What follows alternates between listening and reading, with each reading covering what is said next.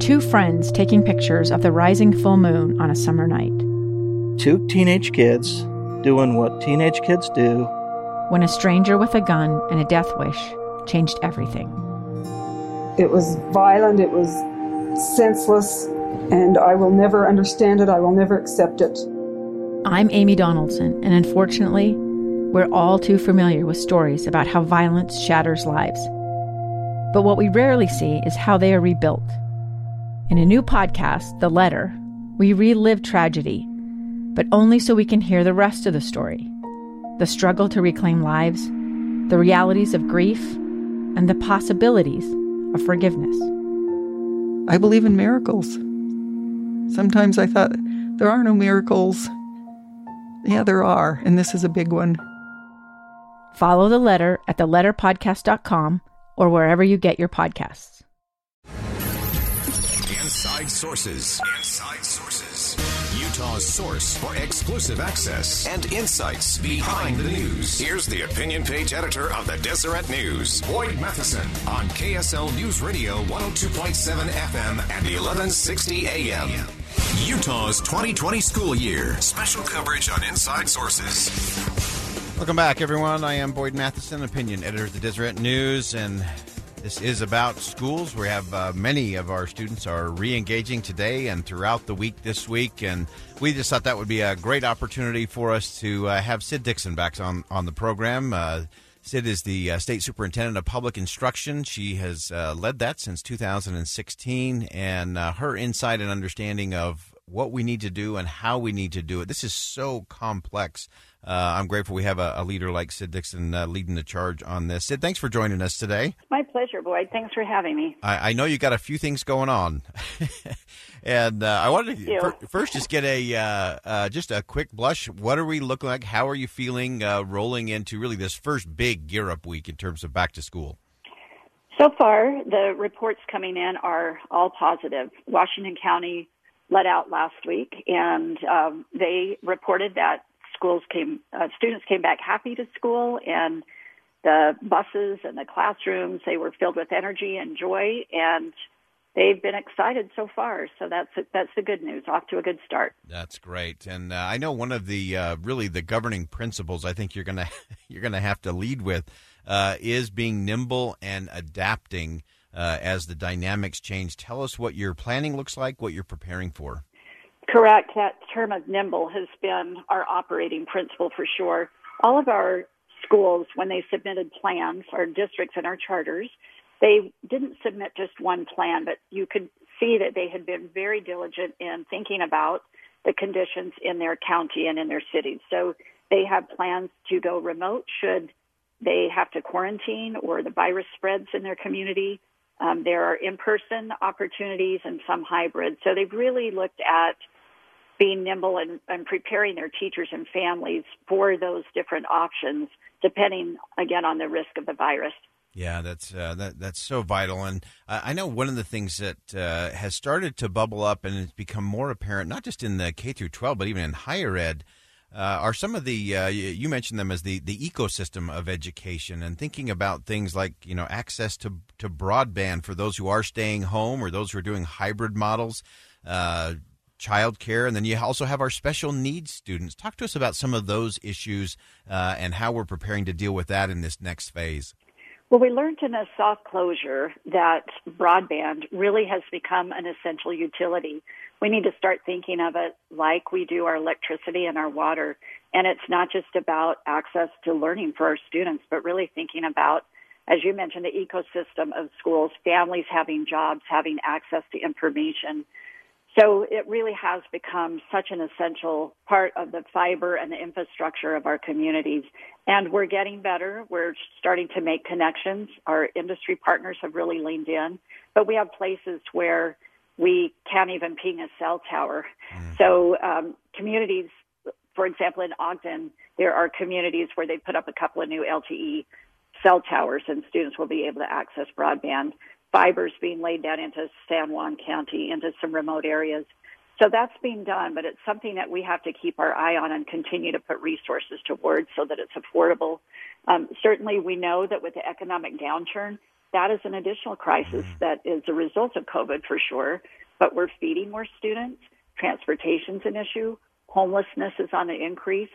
So these are things that, again, will be mitigated at the school by providing those services. And collectively, we can't put this on the backs of our schools. We have to think of it as a community. Oh, that's such important insight. If you're just joining us, we've got Sid Dixon, State Superintendent of Public Instruction, on the line. And these areas that you just mentioned, things that we don't think of. I know a lot of folks are just thinking, hey, just throw the kids in the classroom and tell the teachers to go for it. But it's everything from who needs to be fed, who needs housing and homes, who needs access to internet and broadband and all of those kinds of things. There are so many moving pieces and parts of this that are a real challenge. And I want to spend our last couple of minutes talking about some of the stressor components. I was talking earlier in the show and said, there's with all the stress going on, as you mentioned, some of those in terms of the economics, a lot of families are hurting and struggling.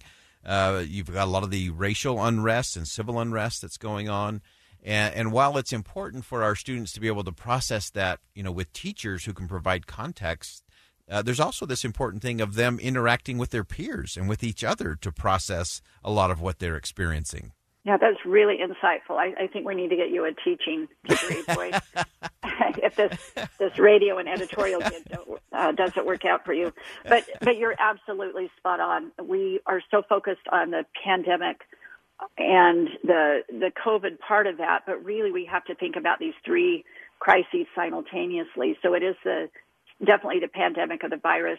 It's this issue that our students faced during the summer of really watching the death of George Floyd and the toxic stress that comes from the racial unrest and the unrest in homes. And I would just say that we're really in this space of thinking about just the discord. So really we have this disease of discord that we're dealing with, and that creates a lot of toxic stress for our students and for their families, and that comes into the classroom.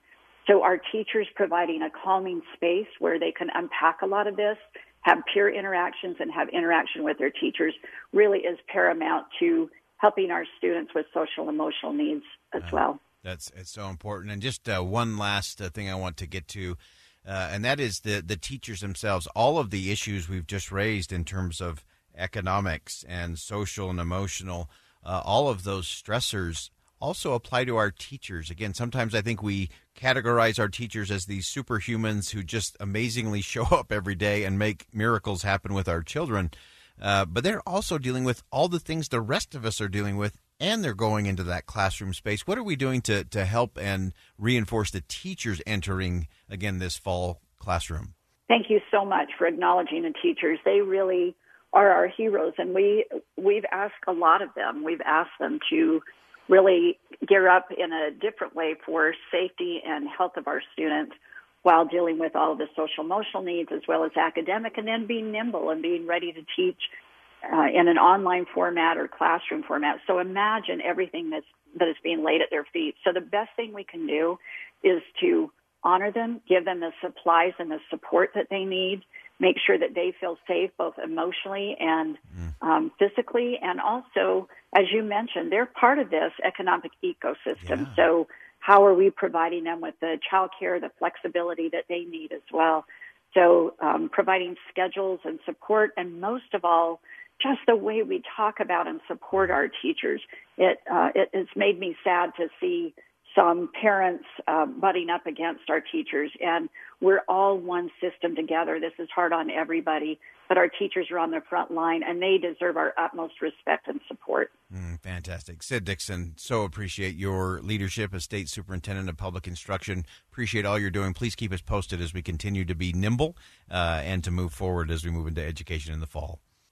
Thank you so much for focusing on the importance of our schools. We appreciate it, Boyd. You bet. All the best. All right. Again, that's Sid Dixon. Such great insight. Appreciate that. And again, we have to think bigger. It's so easy to get to the political part of this discussion of kids going back to school. It's so easy to focus on one tiny element of it and blow it out as a big political issue.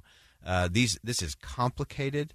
Just listen to some of the things that State Superintendent Dixon talked about.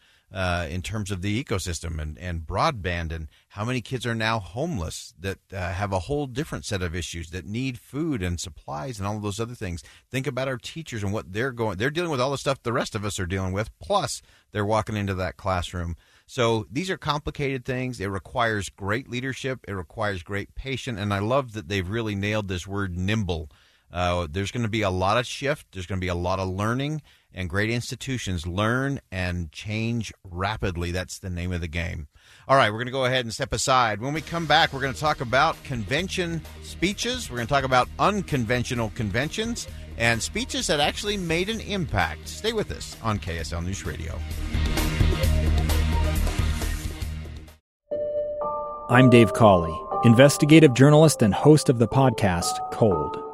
In October of 1985, a woman named Cherie Warren left work at a busy Salt Lake City office to meet her estranged husband at a downtown auto dealership. She never made it home.